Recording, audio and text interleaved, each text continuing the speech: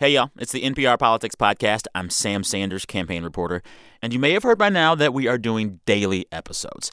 Daily, from now until Election Day. But it's the weekend, and even we got to take a break sometime. So here's an episode from our archives. We first ran this one back in July, just after the 4th. It is all about politics and musicals. Enjoy. It's a fun one. Okay, we'll be back in your feed with a new episode on Monday evening. Everybody meet me on our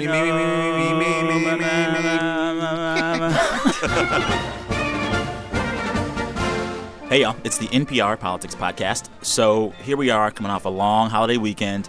I was just on vacation for a week until recently. We need to ease back into things with something a little bit lighter. How does a bastard? Louder. No. Danielle's going to sing with it. Anyways, musicals. You're doing good. All right, keep going. You're almost half. So we're going to talk today about musicals and politics, which means that we, of course, have to mention that show, whatever it's called, Harrison. Alexander Hamilton. I haven't Hamilton, heard I about it. think. Anyways, let's say hi. I'm Sam Sanders, campaign reporter. I'm Ron Elving, editor-correspondent. I'm Danielle Kurtzleben, digital political reporter. And I'm Bob Mondello. I'm the movie critic for All Things Considered. And probably the resident expert in this building on musicals. I am a big fan. I think that everything in the world can be explained through musical comedy. Wow. And I'm convinced about that. I've done pieces about economics, about all kinds of things. And politics is something that musicals get into a lot more than you'd think. Yes. And it's kind of exciting to be talking about it with you guys who actually know something about politics. I talk about this mostly with people who know a lot about musicals. So, Ron, you also like musicals, too. And you've been talking to Bob about this. And the idea for this episode came from you guys, right? We had a conversation. We started talking about not just musicals such as Evita, but we started talking about the possibility that Hamilton would actually have a performance, or at least a number or two, at the Democratic National Convention this year. Huh. And we were also recalling, as I have a tendency to do at a past convention, 20 years ago, the cast of Rent was flown in one night. The cast of Rent has taken their one night off and flown here on their own. They've come from the Great White Way. And got up on stage and sang Seasons of Love to close that night at the Democratic National Convention. 92? 96. 96. Their song asks a question. How do you measure the moments of a year, even a political year? Ladies and gentlemen, please welcome the cast. You measured it in Rent. love. Only one way. You just spoiled it for me. So that's a pretty political thing right there, because that musical was all about the AIDS crisis and some other heavy stuff, right? Right. And it was very youth appealing. It was very strong youth appealing. And clearly the big emphasis of the Clinton re-election campaign that year was to say Bill Clinton is going to build a bridge to the 21st century and Bob Dole is 96. Although that's a pretty uncontroversial song from Rent. Yes. It's about love. Yeah. It doesn't get any sweeter than that. 600 minutes. Anyway, so this campaign cycle, there are reports that Democrats are trying to get the cast of Hamilton to perform at their convention. And Hillary Clinton just sent out a big email to fundraise, inviting her supporters to enter to win a chance to see Hamilton with her. Has this happened before? You know, politicians often go to Broadway and get covered when they do. And the president has seen Hamilton a couple of times, I think, or the first family has. I don't know that anybody has won a raffle to attend it with a president before. That's probably pretty new, or a presidential candidate. But yeah, politicians have been going to Broadway for as long as there's been a Broadway. I mean, you know, and for a long time, lots of musicals influenced politicians in the way they chose their campaign songs and things like that. I mean, the most famous one, really, I think, is probably that Irving Berlin actually wrote a campaign song for Ike. Really? Into the musical Call Me Madam. It's catchy. Mm-hmm. Oh, give it a moment. Who they'll send to Washington. They like Ike, and Ike is good on a mic. Songwriting, y'all. Now, Irving Berlin was pretty famous for writing this kind of thing, and what he did was immediately thereafter, Ike, 2 years later, he ran for president, and Eisenhower used "I Like Ike" as his theme song, and it became a thing. Ike for president, you like Ike, I like Ike, everybody likes Ike. Everybody likes Ike. Hang out the banner. beat the drum. We'll take Ike to Washington. Jump it. So, go ahead. You have a whole bunch of other political ties into this musical as well. I was reading up on it. I've never seen Call Me Madam. Nor have I. Except for the Ethel Merman clips I was watching before this podcast. But, I mean, Irving Berlin also wrote God Bless America. He wrote a World War II musical that Ronald Reagan ended up being in. Yep. But also, this story is apparently inspired by a true story, Call Me Madam is. And it features... by Pearl Mesta. Right, Pearl Mesta, the hostess with the mostess. Mm-hmm. And she was a socialite who was also a very famous hostess, and she had these huge parties that were used diplomatically and became an ambassador. And right. Well, and part of the plot focuses on American foreign aid, which is, it features the first musical song I've ever heard that focuses on foreign aid, which is sort of fascinating. First and last, probably. But it wasn't as if this hadn't happened before. I mean, Harry Truman got his campaign song, "I'm Just Wild About Harry," from Shuffle Along. Yes, I'm just wild about Harry. Oh, I like this one. Harry's wild about me. The heavenly blisses of his kisses. Now, I don't think people were actually thinking of Harry Truman when the heavenly blisses of his kisses came along. But the song itself, "I'm Just Wild About Harry," became his theme song. And prior to that, Franklin Roosevelt had picked up a song from the movie musical Chasing Rainbows. Wow. That one had ended with the song Happy Days. See, Ronnie can do it. Sing it, Ron. The skies above are clear again. Were you giving the stage hands right there? I like that.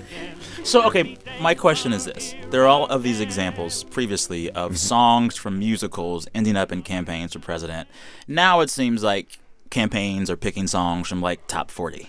You think of, I think the U2 song "City of Blinding Lights" was big for Obama. Bill Clinton, "Don't Stop." Yeah. Thinking about tomorrow. It was a Fleetwood Mac song. What explains that switch? Well, in the 1930s and 40s and 50s, Broadway was the hit parade, right? I mean, when a show like Camelot opened, Camelot became the number one best-selling album for 67 weeks in a row. Wow. This was the only album on which Richard Burton ever quote, sang. That's true. A lot of our listeners don't know what Camelot was. Camelot is the King Arthur legend. Oh.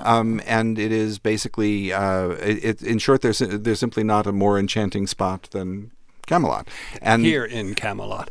And the thing, too, was that it became a political thing because the Kennedys were in Camelot. The Kennedys came, I don't know who began it, but it just was such a natural fit. It was such a natural metaphor that this idealized notion of power, many, many centuries ago, this legend of perfect harmony, then upset, of course, by romantic love, that just fit perfectly with the whole Kennedy legend. And when he became president, this was the big musical that had been on Broadway at that time. Well, it actually opened at about the moment of his election. And so this was a major hit. The Kennedys later said that they played the album at bedtime to put them to sleep and things, and it's a lovely little show. The Crown has made it clear the climate must be perfect all the year. That's Richard Burton singing. That is Richard Burton.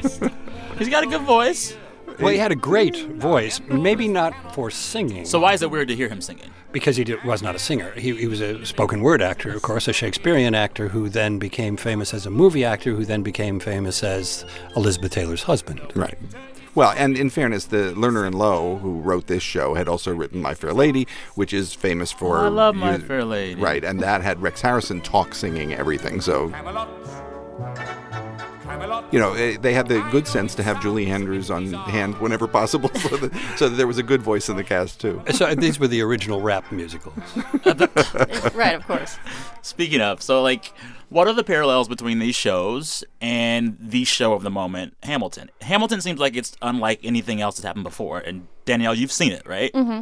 Is it different than any other things that you've seen before? Yes and no. I mean, they've actually pointed this out on a Pop Culture Happy Hour episode of Hamilton, and it's true that Hamilton, despite all of its being, it's hyped up as this big hip-hop thing, there's still a fair amount of Broadway-ness to it. There are big chords, and there are people, standing hands down, looking up and, belting. That does happen in Hamilton, so there's that. I've been thinking a lot about this, and I think that this is a play about the Founding Fathers that is so relatable when you compare it to today's politics. There is a sex scandal. There are guys trying to take each other down in the press. There's, backroom dealings, the room where it happens. There's the endorsement primary. There's Dear Mr. Hamilton, who are you promoting? All of this stuff happens in Hamilton, and it's very easy to watch it and go, oh, this happens now. I get it. Yeah, and they also, it seems like, purposely made the cast very, very, very diverse, which kind of speaks to this age of Obama. Right. In a way. Well, certainly and does. If you look back to 1776, to the musical 1776. Well, the year too. I think I see where you're going here. It's probably the same for both. This is usually my role. I am so old. So if you look back at the musical 1776, which opened, I'm not actually sure when it opened. It was about 1972, I think. It was before the centennial, bicentennial. Right. But when 1776 opened, it was regarded as this kind of thing in a way, although it wasn't a game changer in terms of Broadway. It was a different sort of Broadway show that was really about the signing of the Declaration of Independence. So these things, the politics is something that shows up in musicals a lot. Well, also we're talking about the degree to which in presidential cycles, and let's set that aside, just the quadrennial presidential cycle, there seems to be one of these, is it life imitating art or art imitating life things? Because take, for example, the Book of Mormon.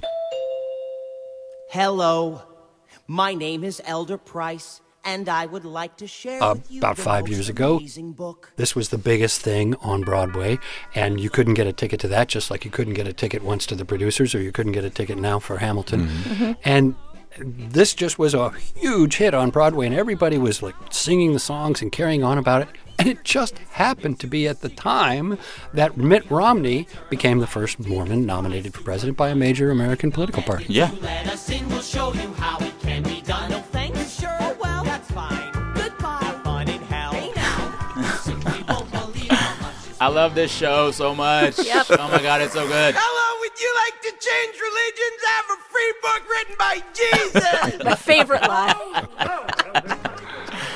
Oh, man. Oh. I was thinking about the same kind of idea. I am obsessed with the movie soundtrack to the film adaptation of Dreamgirls, which happened right around the time that Obama was running for president. And there are some parallels between those two things, too, because in a way, Dreamgirls is all about blackness and crossover and respectability. And in lots of ways, Obama's first race for president was about all of those things. Because I mentioned Dreamgirls, now we're forced to hear a bit of it. Yeah, it has to be the best song. Yeah. It has to be Jennifer, but I actually thought you were going to go to Cadillac Car. Oh, yeah. Because, if you will, I mean, the way that gets stolen and then, pablumized and Pat Boone-ized and sanitized, that's what Obama was resisting. He was resisting, to some degree, having the Dreamgirls process done to him. I really like this analysis. This is interesting, and it never occurred to me. Well, because, all of Dreamgirls is actually about how black can you be and still cross over. Right. And that was the question that Obama had to ask himself and ask the nation in 2008. Absolutely. He won. Dreamgirls did not win for Best Picture, as it shouldn't have. But so it was a wash. Yeah, But we see all of these moments where the art and the life are buttoned up against each other. When the politics happens in musicals, are the musicals treating politics as a good thing or a bad thing? Well, I don't know if that's quite the right question. I mean, I think politics is sort of a natural subject for a musical or for any sort of stage play or movie or whatever, because politics is conflict, and conflict drives a story. I mean, conflict is a natural part of politics. It's what makes Evita interesting. It's what makes Angels in America, makes all sorts of things interesting. It's what makes Hamilton interesting. One party fighting against another. It just works. Yeah. But when you talk about the musical, it also speaks to a kind of idealism that is frequently, and Bob, I'll turn to you on this, frequently a part of the musical ethos is this super idealism or super romanticized notion of how good things could be. Oh, absolutely. There's a lovely song from a British musical called Pickwick, called If I Ruled the World.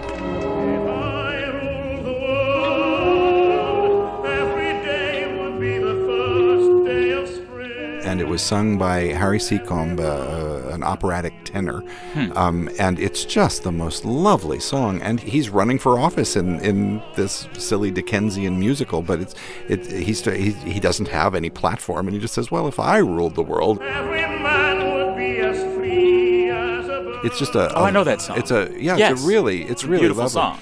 I mean, what I was thinking about, what Broadway has to offer to politicians is notions of staging and of stardom. And I think what frequently happens is that a Broadway star will endorse someone or be associated with a political candidate. I mean, I remember Carol Channing, who was a buddy of LBJ's. She had just opened this little musical called Hello, Dolly, and just about the time when he was about to run for president. And so somebody wrote some new lyrics for it, and it became Hello, Lyndon.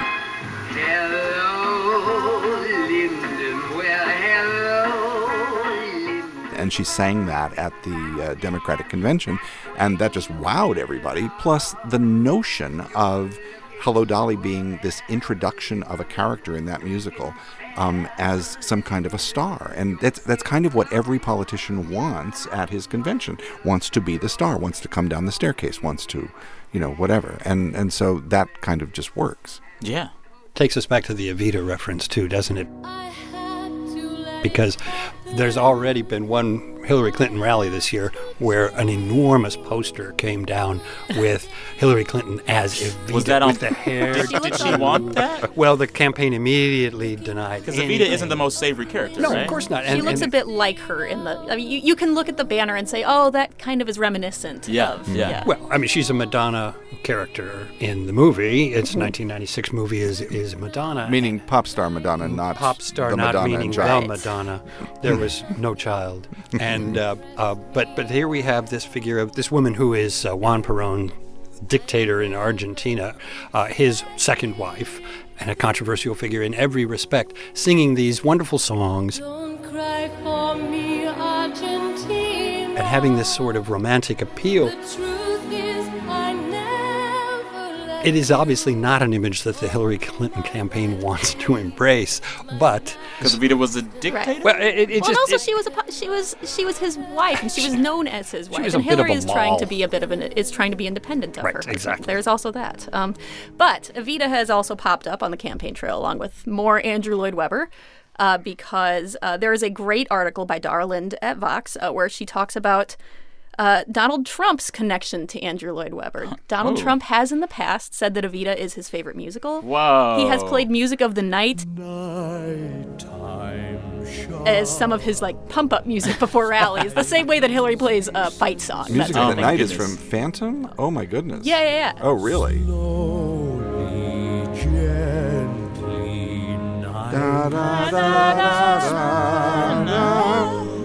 I mean, to a certain extent, it does make sense, though. I mean, Broadway is associated with New York. Donald Trump is very much of New York. And Andrew Lloyd Webber writes these really big, outsized characters, and Donald Trump is a big character. He's a big personality. So it has something for everyone in this campaign. Yeah. I will give you that. On the other hand, if I were positioning something for Mr. Trump, who it seems unhappy with the idea of foreign influences, you got Andrew Lloyd Webber, who is a British composer, and that particular show is about the Paris Opera. So, I mean, if you were going to pick an American musical to represent him, you might want to pick something like, I don't know, something popular like A Music Man. May I have your attention, please? Attention, please. That just makes more sense to me. I like the idea of Music Man because you've got this ultra salesman Please observe me, if you will. who comes to town. I'm Professor Harold Hill, and I'm here to organize a River City Boys band. Oh, interesting. Changes everyone's idea about what's going on and what they're really threatened by in their lives. Now, if Donald Trump had won Iowa, it would make more sense because Harold Hill won over the people of Iowa. There's always an editor. There's always someone who's coming in with facts. 76 trombones led the big parade. Yeah, the real problem operatically or in terms of song for Trump is that the word Trump ends in a consonant and is hard to sing. If you try to sustain the note, it's easy to sustain evita. You could sustain Trump. Trump. No. How about 76 Trumpas? Can I make a Trump suggestion? Read musicals. Don't laugh.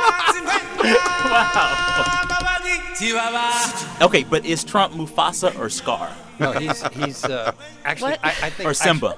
I actually thought Ted Cruz was a pretty good Scar, or Newt Gingrich, because he's clearly trying to manipulate Trump. What if Trump is like Rafiki? Actually, you're going to have. Bob's like, no. Oh my God. I'm sorry. How do I make a really big sigh? Yeah. Right. You just did. I think you're going to have a problem with the whole Lion King thing, especially because we know that it's actually Obama's birth video. Oh, what a bow. Oh, God.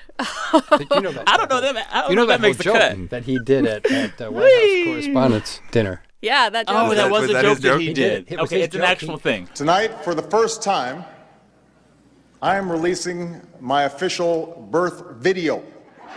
It actually had to do with Trump. He says Donald Trump is here tonight, and Donald has, I think, been satisfied that I released my birth certificate. Haven't heard a lot more on that subject. No one has seen this footage in 50 years. Not even me. But let's take a look. Yes. That's Up right, on I the remember. screens Up on Pride comes Rock. the first 30 Yeah. seconds of Lion King, and with Rafiki holding up the big Also, I must say that is my favorite musical. Wait, I'm gonna hold tell on. you why. Okay, Julie so- Taymor, Oh, Lion yeah. King. Oh, is, yeah. This is I'm your gonna tell you favorite why. musical. And I've only seen a handful of musicals in person, but I'll tell you why I love this. I was in South Africa when I saw it. Most of the Broadway cast is from South Africa. This was their kind of first run of homecoming wow. shows. Okay, So when I okay. went, See, that was a big it was deal. their first big time doing it back home, like for the country. And there's just moments where it just moves you so much. Yeah, I don't think you have to apologize for thinking that Lion King is a great musical. It's a sensational piece of just staging. like as a visual feast. Mm-hmm. And all the songs rock. Because Elton John wrote and the other guy, Tim Rice. Tim Rice, yeah. And it's just perfect. Anyway. Well, there's one point that I think is important in this particular election in the last few years is that as recently as a few years ago, there were several articles, there was a book, there was all this stuff about the decline of the Broadway musical. There was a bit of moaning about how there wasn't original music anymore. You were getting, the American Idiot, rock opera. You were getting Mamma Mia. You're getting Right. Revivals. all of this. Musicals based on top 40. Jukebox musicals, they call them. Right, absolutely. And now there's a Carole King one. There was a Billy Joel one, I think.